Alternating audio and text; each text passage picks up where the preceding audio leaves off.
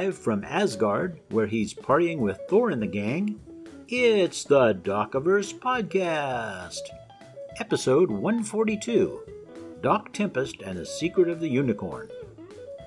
In this episode, we've got a horror movie review, readings from the Doclopedia, and a random place. And now, before he once more tries in vain to pick up that hammer, here's Doc. Hi there, folks. Welcome back to the podcast. I hope you've had a good week. I've had a pretty good week. Our garden is going like gangbusters. I've got much more of my yard covered with cardboard and wood chips, which is called sheet mulching, and it will hopefully cut down the number of weeds by about 90% and make the ones who come up easier to pull out of the ground. We have tomatoes almost ripe. We have a melon or two going on. We have some cucumbers. I'm getting a few beans every day. What I do is pick the string beans, clip them off the ends, and then blanch them, and then I freeze them. So eventually we end up with a good-sized bag of beans, but haven't been able to get too many at a time yet. We will once the plants get taller and healthier. Anyway, this episode, the theme is music. So we've got some pretty good selections with music in them, including the horror movie review, which I had many versions of to choose from, and I went and chose the first one.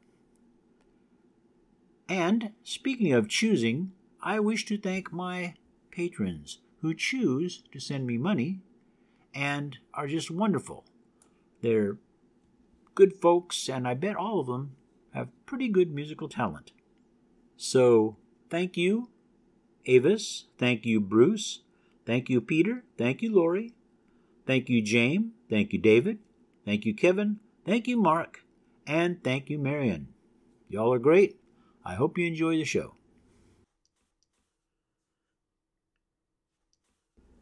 Our horror movie review for this month has, I don't even know how many movies made from it. It's probably got at least a dozen. I've seen at least 6 or 7 versions of this movie, but the one I'm going to review is the very first one. And the movie is The Phantom of the Opera. It's a 1925 American silent horror film adaptation of Gaston Leroux's 1910 novel Le Fantôme de l'Opéra. And I hope I pronounced that right. I probably butchered that French, but what can I say? It was directed by Rupert Julian and starring Lon Chaney in the title role of the deformed phantom who haunts the Paris Opera House, causing murder and mayhem in an attempt to make the woman he loves a star. That's really probably most of the plot I'm going to get into, so I'm not going to do a lot of plot stuff. Besides, if you haven't seen The Phantom of the Opera in some form, including the Broadway version, which played, I think it's still playing on Broadway, go and watch it and then come back and listen to the review. The film remains the most famous for Chaney's ghastly, self-devised makeup, which was kept a studio secret until the film's premiere. The picture also features Mary Philbin, Norman Carey, Arthur Edmund Grew, Gibson Gowland, and John St. Paulus, and someone who's got a cool name, Snitz Edwards. The last surviving cast member was Carla Laemmle. She died in 2014. She was the niece of producer Carl Laemmle, and she played a small role as a prima ballerina. She was about 15 years old when she did that. The film was released September 6, 1925, and it premiered at the Astor Theater in New York, and the film's final budget was $632,357, which in 1925 was a big damn sack of money. In 1953, the film entered the public domain in the United States because the claimants did not renew its copyright, and that's what happens. It's happened to a lot of movies, actually. So, like I said, the plot is based on the story by Gaston Leroux, and you have Lon Chaney as the deformed, messed up musical genius that haunts the opera house, and he does all sorts of killing and stuff to make his lady love famous. This movie is one of those seminal movies that did a whole bunch of stuff that hadn't been done before, or hadn't been done as well. Lon Chaney was known as the man of 1,000 faces, and by golly, he really got into his makeup and art, as anyone who's ever seen a Lon Chaney movie will know. He did some incredible things to his face, and we will get to those here in just a moment. But first, let's talk about a few members of the cast and who they played. Well, Lon Chaney played the Phantom. Mary Philbin played Christine Daae. Norman Carey was the Vicomte Raoul de Chagny. Arthur Edmund Carew was Ledoux. Gibson Gallen was Simone Bouquet. And that's all the people I'm going to go into, because on Wikipedia, the cast list is very long, longer than most other movies would have. It lists everybody.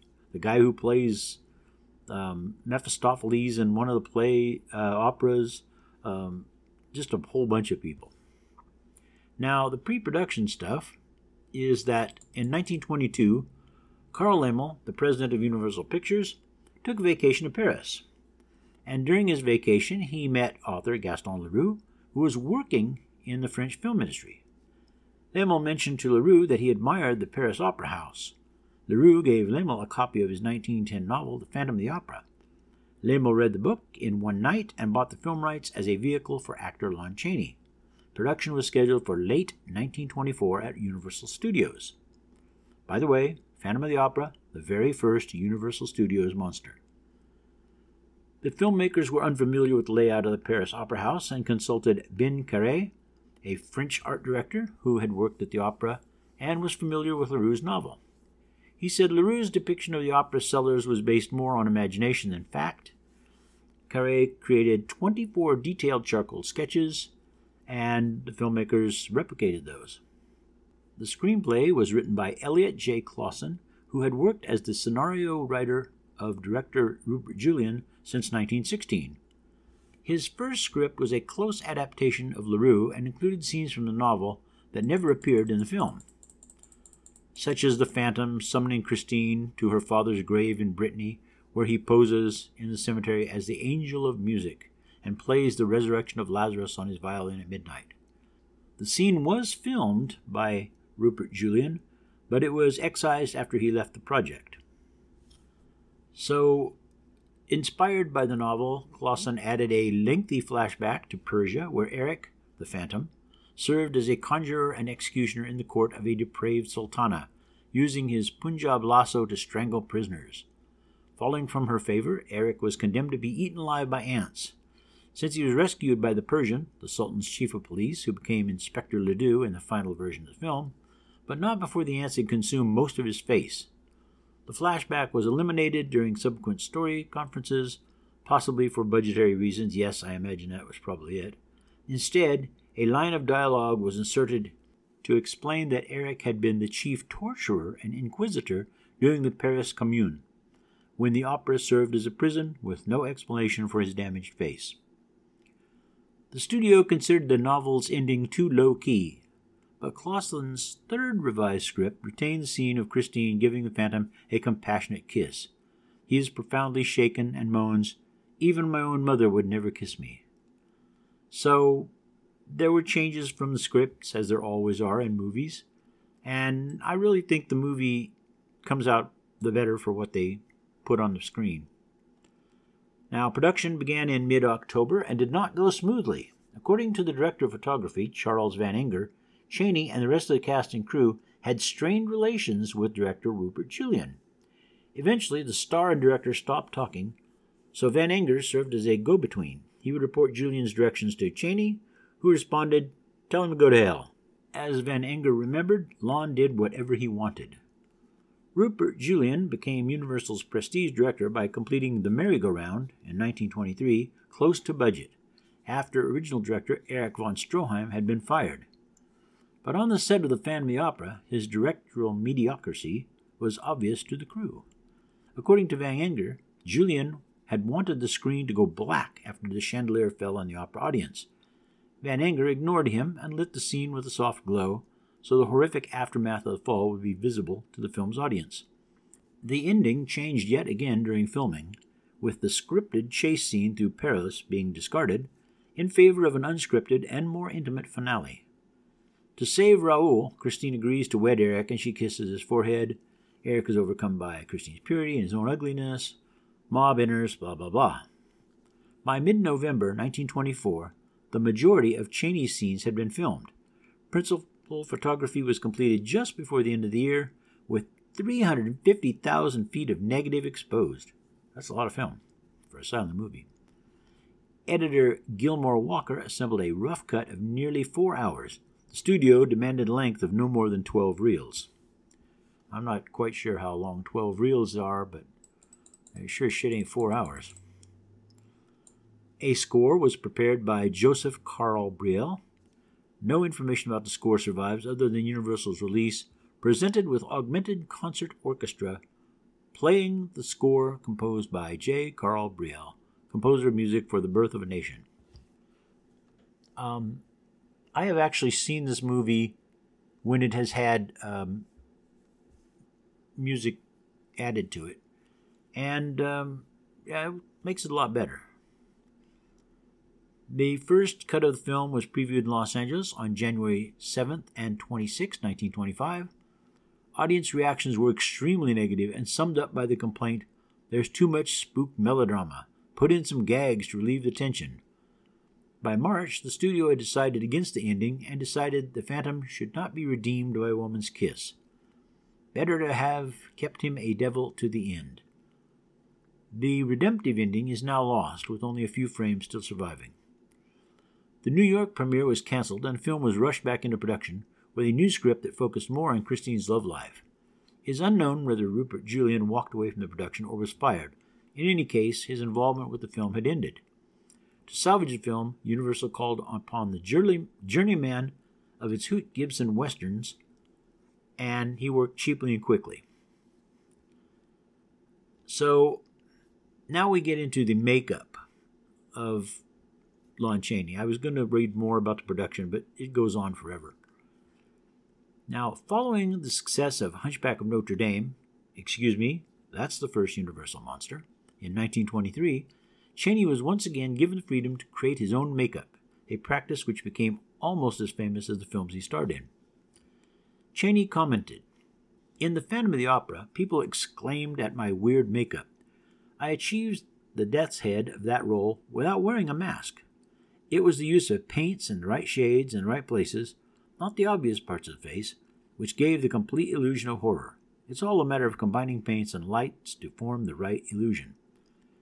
Chaney used a color illustration from the novel by André Castain as his model for the Phantom's appearance. He raised the contour of his cheekbones by stuffing wadding inside his cheeks. He used a skull cap to raise his forehead height several inches and accentuate the bald dome of the Phantom's skull.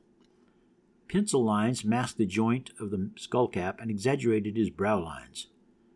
Chaney then glued his ears to his head and painted his eye sockets black, adding white highlights under his eyes for a skeletal effect.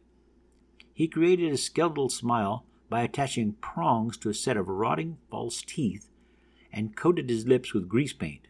To transform his nose, Chaney applied putty to sharpen its angles and inserted 2 loops of wire in his nostrils. Guide wires hidden under the putty pulled his nostrils upward. According to the cinematographer Charles Van Enger, Chaney suffered from his makeup, especially the wires, which sometimes made him bleed like hell. Folks, there is no damn way on God's green earth that any major star nowadays would go through that shit to look that way. And really, they wouldn't have to. We have a different technology. They use silicone stuff. They glue it to people's faces, and they can get any effect they want. Lon Chaney would have been amazed by this. However, nobody would have done that. Nobody did it back then. That was just, Chaney was incredible. I mean, there are makeup artists who would bow down before him even today. When audiences first saw the movie, They were said to have screamed or fainted during the scene where Christine pulls the concealing mask away, revealing his skull-like features to the audience. I know for a fact that that's true, because when I was a kid, actually when I was almost a teenager, a friend's grandmother who went to see this when she was like 15 years old with her family said that her mother and her aunt and her and her two sisters all screamed, and so did a whole lot of women in the audience and more than a few men.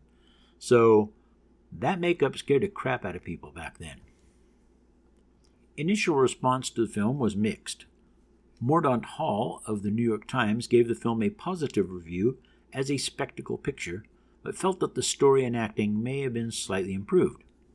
Time magazine praised the sets, but felt the picture was only pretty good. Variety wrote, "The Phantom of the Opera is not a bad film from a technical viewpoint, but revolving around the terrifying of all inmates of the Grand Opera House in Paris by a criminally insane mind behind a hideous face, the combination makes a Welsh rabbit look foolish as a sleep destroyer." So, yeah, that's a mouthful of stuff, basically to say it was a scary movie. Modern response to the movie is different. Roger Ebert awarded the film 4 out of 4 stars, writing, "It creates beneath the opera one of the most grotesque places in the cinema, and Chaney's performance transforms an absurd character into a haunting one." Adrian Wilson of Pop Matters gave the film 8 out of 10 stars, summarizing, "Overall, The Phantom of the Opera is terrific, unsettling, beautifully shot, and imbued with a dense and shadowy Gothic atmosphere. With such a strong technical and visual grounding, it would have been difficult for Chaney to totally muck things up, and his performance is indeed integral, elevating an already solid horror drama into the realms of legendary cinema." After the successful introduction of sound during 1928-29 movie season, Universal announced they had secured the rights to a sequel to The Phantom of the Opera from the Gaston Leroux estate, entitled The Return of the Phantom. The picture would have had sound and it would have been in color. Universal could not use Chaney in the film as he was now under contract to MGM. Universal later scrapped the sequel and instead opted to reissue The Phantom of the Opera with a new synchronized score and sound effects track. It made them another $1 million.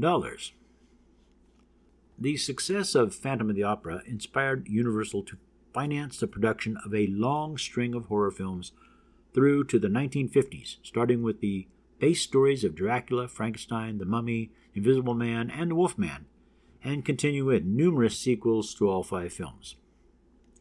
Folks, like I said, this is an excellent movie. Some of the later versions are worth watching too, some of them not quite so much. But yeah, The Phantom of the Opera, if you've never seen the silent version with Lon Chaney, you really, really should. And I hope you do. And that, folks, is the rather longer than I expected movie review for this month. And we'll have another one next month.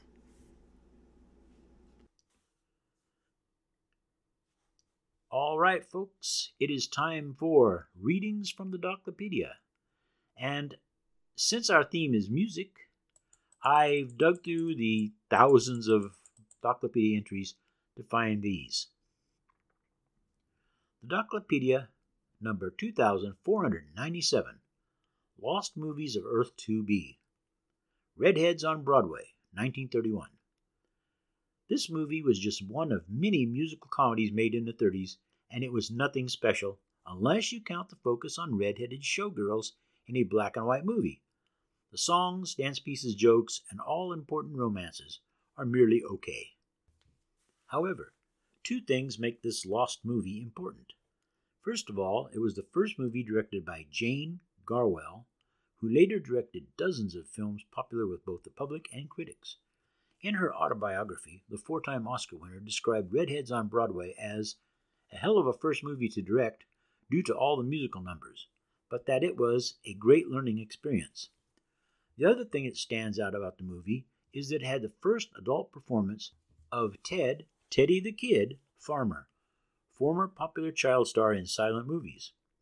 Farmer went on to become a successful second-string leading man in the 30s and 40s been a busy character actor from the 50s to the 80s. Sadly, like other movies on this list, all copies of it were lost in a 1950 Pittsburgh film warehouse fire. Only about 2.5 minutes of footage remain. The Doclopedia, number 2357. Out in the woods, you'll hear strange music. Do you hear it, amigo? Tonight, it sounds like violins and cellos. Last week, it was like gentle piano music, but with an echo. Always it is different, always it is strange. People coming to these woods have been hearing that music for at least 100 years. It drives some of them to go in search of the source, but they have yet to find it. My own grandfather went in search of it 90 years ago. He went out there and was gone for 15 days. My grandmother feared he was dead. When he returned, he told of hearing the music several times each day, but never in the same direction. He also spoke of bright but tiny points of light that seemed to move with the music. During his stories, he would often pause and just stare off into the distance. Shortly after his 93rd birthday, he walked into the forest and was never seen again. I do not know what makes the music, or if it is good, evil, or neither. What I do know is that I will never go searching for it, and I advise you not to do it. Some mysteries should remain mysteries.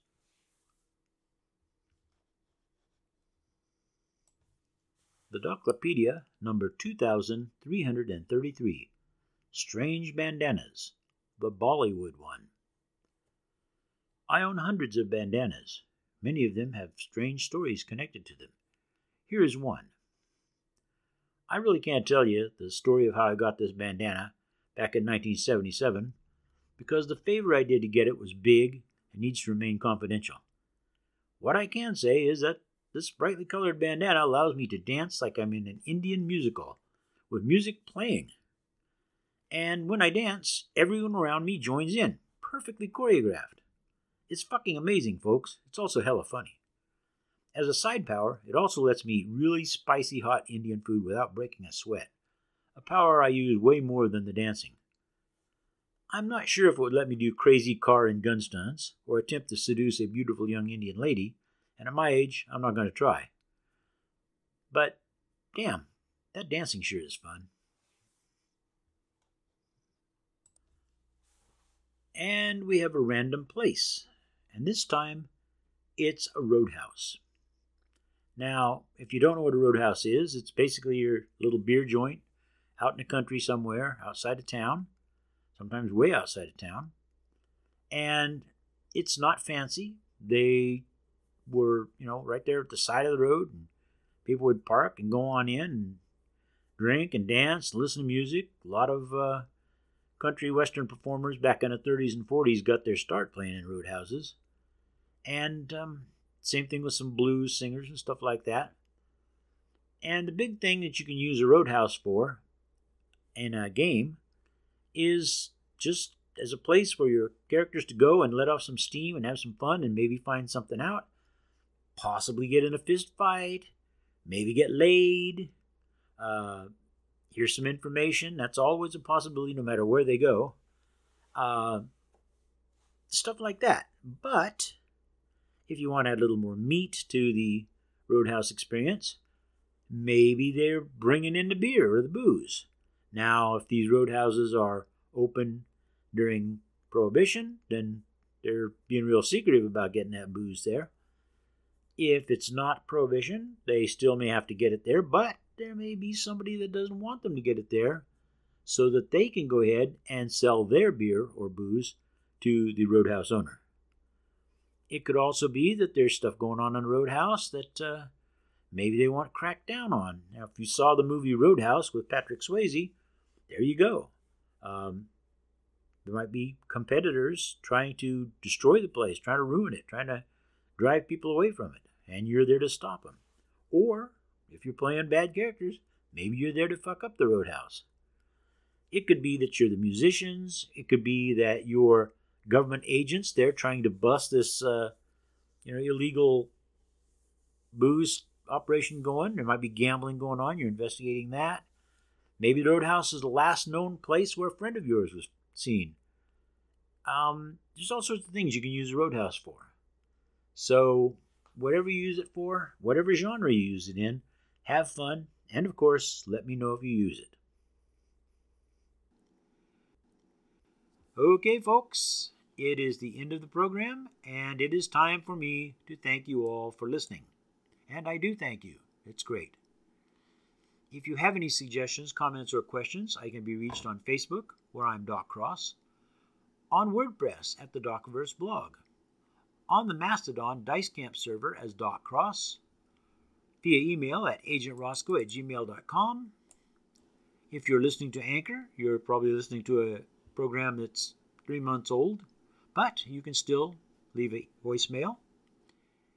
If you patrons want to leave me a message, and I would really love to hear from you, just leave a message on the Patreon page and I'll hear about it real quickly because they'll send me a text and an email.